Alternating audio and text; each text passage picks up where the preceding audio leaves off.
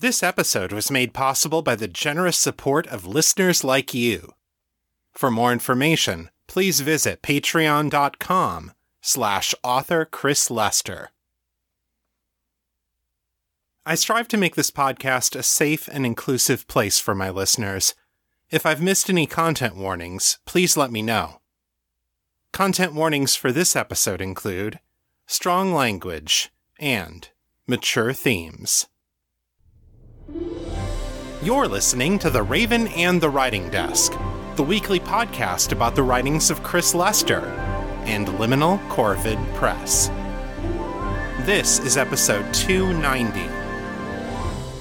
Greetings, Metamorphs! Welcome back to The Raven and the Writing Desk.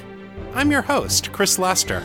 You can learn more about me and my work at chrislester.org and metamorphcity.com.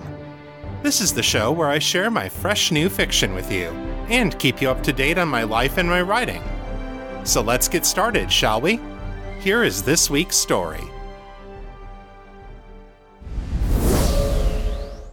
Today I'm bringing you chapter 31 in my Metamor City novel, Making the Cut.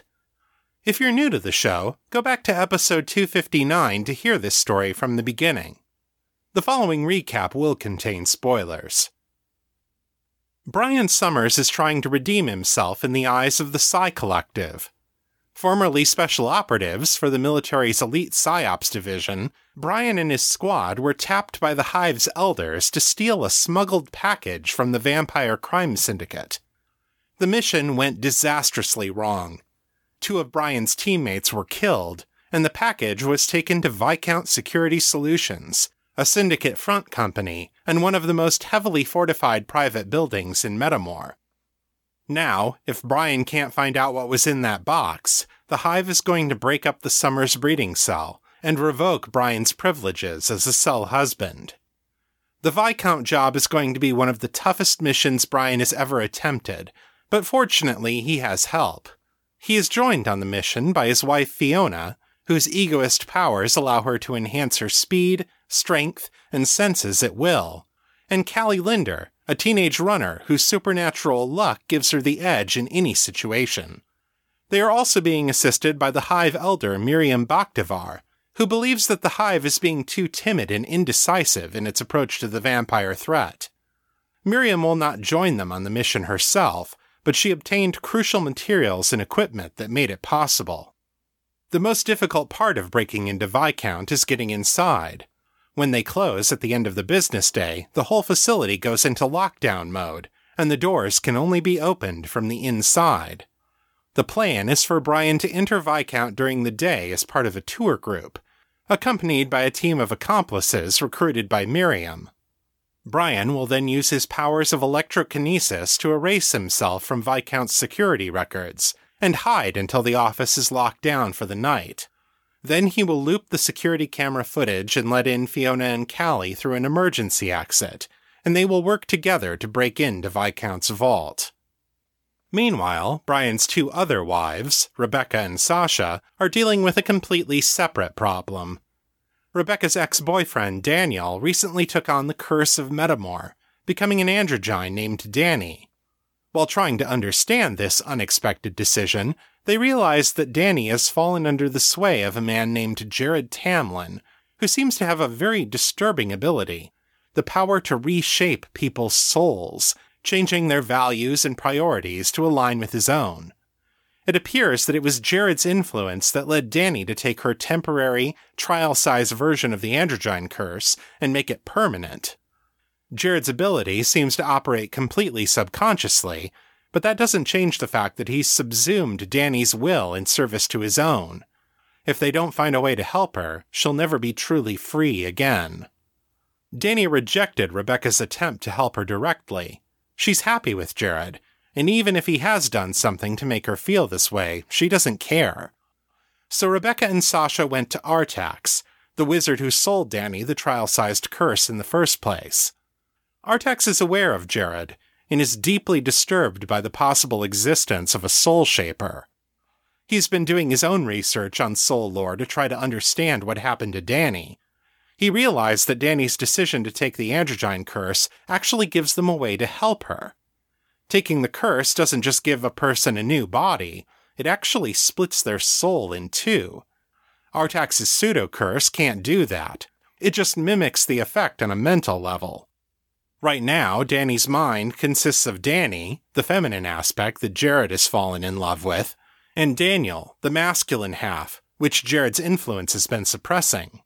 Once the curse takes hold of her, her soul will cleave along the mental fault line that Jared's power has created. Daniel will become a separate self inside Danny's body, and that will make it possible to reach him, untouched by Jared's influence. Artax gave Rebecca a ritual spell that will alter the balance of power between Daniel and Danny, making it possible for Daniel to return to consciousness and take control of their body. What happens next will be for Daniel to decide.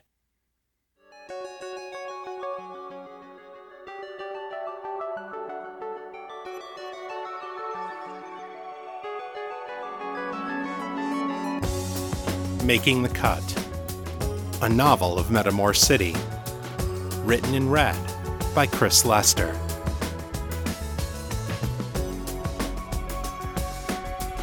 Chapter 31. Friday, June 21st. Viscount Security Solutions, Main Office. Brian swiped his hand over the electronic card reader, and the door to the office opened obediently. He slipped inside and crouched behind the desk, leaving the lights off as he powered up the computer. Things were going well. He, Fiona, Sasha, and Miriam Bakhtivar, together with her team of PSYOP agents, had entered Viscount's offices 2 hours ago, posing as a tour group from a computer networking firm. According to their cover story, their company had recently been raided by industrial spies, and they were looking to increase security at their home office. They had been under constant supervision during the tour of the facility, but Brian had used the time to familiarize himself with the floor plan and identify likely access points for the second phase of the mission. Less than a minute ago, Fiona had waylaid their escort in the restroom during lunch, and Sasha had given the woman a false memory that Brian had left the group to deal with an emergency back at the home office.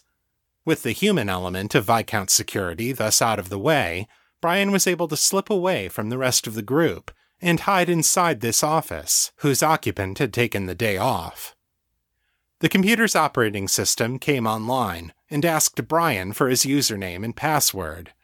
Brian put his finger into the data port and extended his consciousness into the system, intending to bypass the OS and give himself administrator-level access. The Spectre was there waiting for him. Brian had only milliseconds to react. He used 5 of them to raise a virtual barrier between his mind and the attacker, forcing the system to enter a verification protocol before taking further action. That bought him nearly a second of real time, which he used to hide himself inside a low-priority maintenance subroutine. The Spectre broke through the barrier moments later and clawed its way back into active memory, scanning through open programs in the effort to find the intruder. Brian steadied himself and tried to catch his virtual breath. The Spectre, more formally known as the Security Protocol for Electronic Countermeasures and Tactical Infiltration Resistance, was one of the nastiest defensive programs in existence. An elaborate set of heuristic algorithms, fused with an elemental spirit of air, the Spectre lived on a firmware module installed on the network's server. It couldn't be cracked, overwritten, reprogrammed, or subverted. It had its own independent power supply, multiple redundant access points into the network, and the ability to send an electric shock directly into the hardware of anyone attempting to crack the network.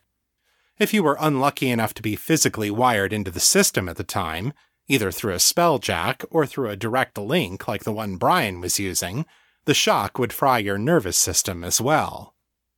Spectres were illegal for private companies to use, and Brian had only seen 3 or 4 government systems that used them, one of them being the network at MID. He wasn't really surprised that the Vampire Syndicate had gotten their hands on one, but it did underscore exactly how serious they were about protecting this office and its secrets. He pulled himself out of the system and sat back against the wall. Reaching into a hidden pocket on the side of his pants, he pulled out 3 portable mini-drives, one black, the others red. He turned off the computer's power supply and turned it back on again, forcing it into a hard reboot, then inserted the mini-drives into 3 of the computer's data ports while it was still starting up.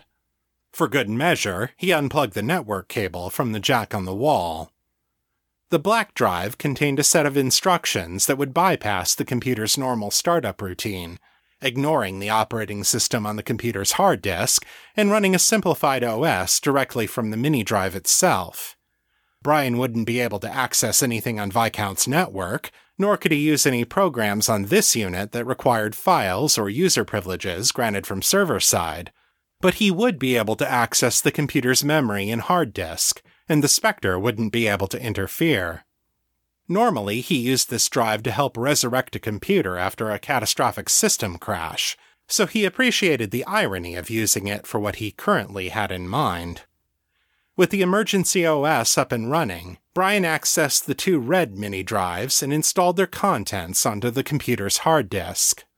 Unlike the black drive, these were not rescue equipment. They were weapons. Each drive contained over 10,000 computer viruses, crafted by some of the most ingenious and diabolical computer crackers the world had ever seen. They all operated in different ways and triggered under different circumstances, but any one of them could cause serious damage if it escaped into the network and propagated itself on other users' machines. Brian issued instructions for each of them to start running the next time that the computer was turned on. With the trap set, he turned off the computer, unplugged the mini-drives, plugged in the network cable, and then started it up again. As the OS booted up, he put his finger in the data port and sent himself back into the machine. He arrived to find the system in a state of chaos worthy of Lord Klepnos himself. His malicious programs were popping into active memory all over the place, rampaging through the system registry and assaulting the network connections in an effort to escape into other computers in the office. The Spectre chased after them like a cat in a room full of frightened mice, overwhelmed by the sheer number of simultaneous intrusions. It would catch them all in time, but meanwhile Brian slipped by unnoticed and quietly granted himself an administrator-level username and password. He allowed himself a smile and silently thanked the Hive for sending him to MID. Very few people knew about the Spectre's weakness, and most of those who did had been members of Brian's department. Brian accessed the security system and edited the tracking logs to show that he had left and turned in his badge. As far as Viscount was concerned, he no longer existed inside their offices. Satisfied, he turned off the machine and went to the shelves at the back of the room. The ceiling tiles were the cheap gypsum variety found in most modern offices, and he was able to push them up and slide them out of the way without difficulty. Hoisting himself up into the rafters was a little trickier, and for the 1,000th time he cursed the 5 kilos of extra weight that he could never seem to work off. At last, he pulled himself up onto a steel support girder and slid the ceiling tile back into place. There might be a fine dusting of gypsum powder on the shelves and desk below, but it was unlikely that the security guards would notice any sign of his intrusion. He sent a tendril of thought out into the mind link. "I'm in position," he said. "Copy that," Sasha replied. "We're finishing up with lunch right now. I'm guessing we'll be out of here in another hour. After that, I'm heading back to the nest to help Rebecca." "Good. For what it's worth, I hope you two are able to help Daniel. Just be careful." "You too, love. I'll be praying for you." Brian smiled. "I'll take all of those we can get," he said. Leaning back against a support column, he closed his eyes and waited for nightfall. As she left the hospital that evening, Danny waved goodbye to her co-workers at the front desk. "Have a good weekend, ladies." "You too, Danny," the receptionist called back. "Yeesh, look at you, you're glowing. You got a hot date or something?" Danny grinned as a familiar thrill ran through her. "Every night," she said. "See you girls on Monday." As she headed out to the bus stop, she pulled out her phone and dialed Jared's number. He picked up on the second ring. "Tamlin here." "Is this the office of the luckiest man in the world?" Danny asked. He chuckled. "It is now. I'm going to be stuck here a little while longer finishing this report, but I have something special planned for tonight." "Special, eh?" she purred. "Should I dig out my special dress for the occasion?" "Actually, no," Jared said. "You're going to want jeans for this. Jeans and sturdy, comfortable shoes." Danny frowned quizzically. "Is there some new definition of special I'm not familiar with?" "Trust me," he said, the smile evident in his voice. "You're going to like this." She chuckled at that. "All right, Mr. Mysterious, you have your fun. I'll just—" She broke off in mid-sentence as a strange tingling sensation ran through her. Her vision faded, and she stumbled, suddenly dizzy. She grabbed hold of the sign by the bus stop and managed to stop herself from falling. She felt something tugging at the back of her mind, and for an instant she got the crazy feeling that there was someone else inside her head with her. And then, as quickly as the sensation had come, it was gone. She was dimly aware that Jared was calling her name. "Yeah, I'm here," she said, as her vision cleared up once more. "What happened? Are you all right?" "I'm fine," she assured him. "The doc said I might experience a few weird sensations as the curse finished taking hold. I think I just got the last of it." She laughed as a sudden, giddy joy filled her heart. "Looks like it's official, Jared. Danny Sharabi is here for good." "It's happened." Sasha looked up at Rebecca. She was dressed in her coveralls and thoroughly splattered with paint, but her eyes were clear and focused. "You're sure?" she asked. Rebecca nodded emphatically. "I've been channeling Danny all afternoon. It was easy to find her once I knew what to look for.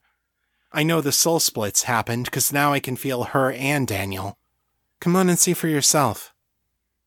Sasha followed Rebecca back into her studio, where a series of images of Danny were drawing along the walls.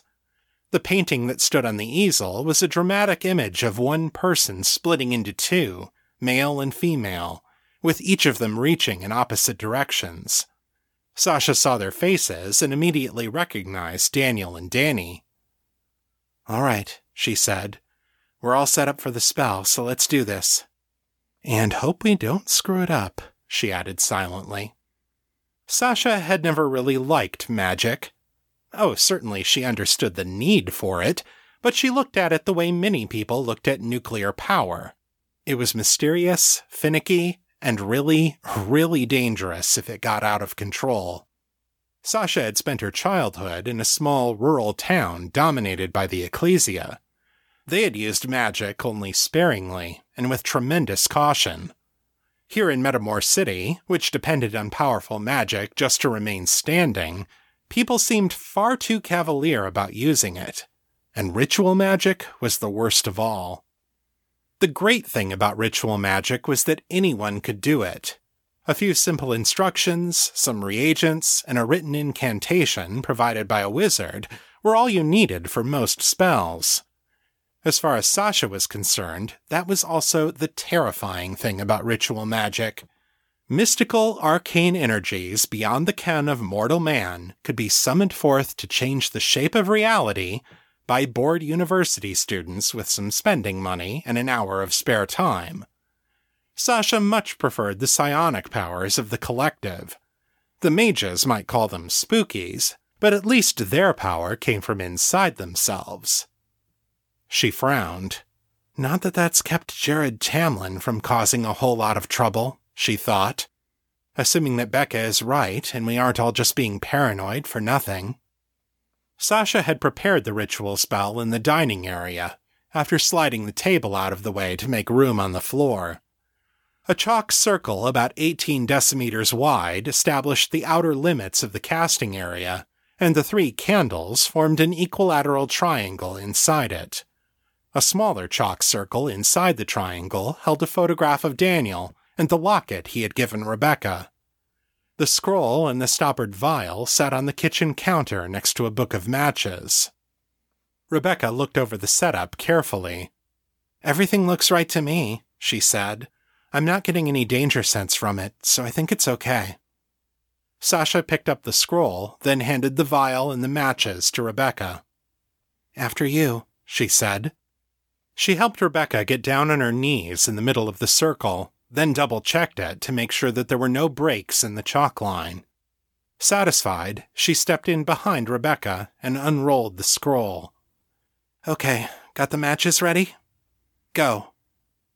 Rebecca struck a match and lit the first candle, while Sasha began chanting the incantation.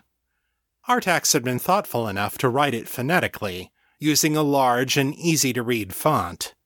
It came out sounding gentle and musical, and Sasha wondered if it was based on Elvish. "Namore te inshallah filis." Rebecca reached over to their left and lit the second candle. "Turiona envora montis." Reaching to the right, Rebecca lit the third candle. "Mantuara sialva kimsho." As soon as the third candle was lit, a curtain of light rose up around the edges of the circle, creating a shimmering barrier between them and the room beyond. Rebecca let out a little squeak of surprise, but she kept her hands steady as she withdrew the stopper from the vial. "Alialma norvala simco." Rebecca upended the vial over the photograph and the locket, pouring out a fine, sparkling powder. It covered the contents of the smaller circle and immediately began to glow with a soft blue light.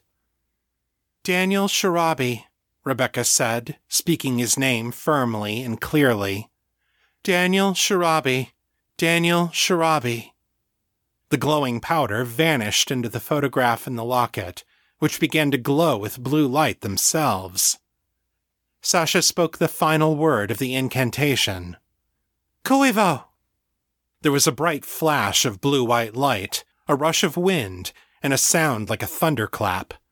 When Sasha could see again, the ring of light around the circle had vanished, and the objects in front of Rebecca had stopped glowing. The candles had been extinguished as well, so quickly and so completely that they were not even smoldering. Rebecca craned her neck to look up at her. "Did it work?" she asked, her voice hovering between fear and hope. Sasha grimaced. "It did something," she said. "Whether it did what we wanted, there's only one way to find out."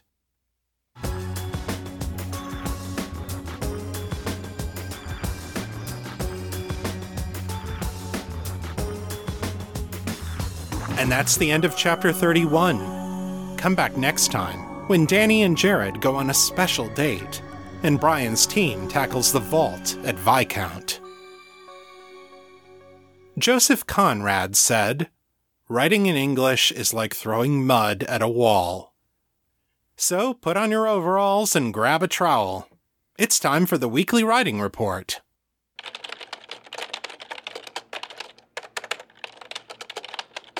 This update covers the week of June 19th through June 25th. I wrote 4,290 words this week, over the course of 10.25 hours, for an average writing speed of 419 words per hour. As of Friday night, I've gone 8 days without breaking my chain. This week, my editing of the Honor Bound trilogy shifted into high gear. For the last couple of months, I've been working a lot on my day job from home, doing data review, and I've noticed a problem. By the time I'm done with work, I'm too mentally tired to focus on editing. This week, I decided to flip my schedule. I've been editing the manuscript first thing in the morning, and then switching over to the day job. That way, no matter what happens at work, I can relax because I've done my writing for the day. This has worked really well, and it's allowed me to tackle some big, time-consuming parts of the editing process that I wouldn't be able to handle any other way. My hourly word count is small right now because a lot of this work involves tweaking the existing text rather than adding a lot of new words, but I'm getting through the work and making the changes that need to be made.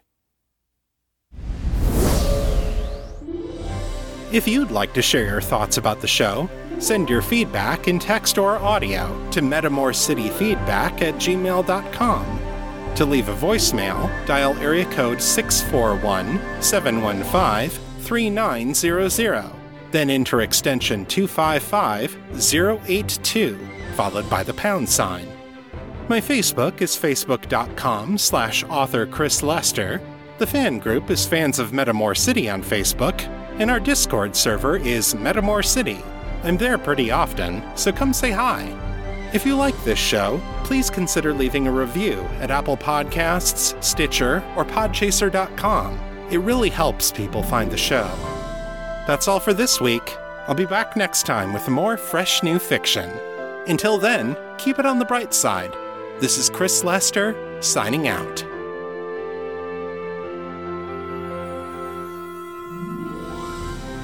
The contents of this podcast are copyright 2021 by Chris Lester and Liminal Corvid Press. The show is released under a Creative Commons Attribution, Non-Commercial, No Derivatives license. So don't change it, don't sell it, but feel free to share it all you like. For more information about this license, please visit creativecommons.org.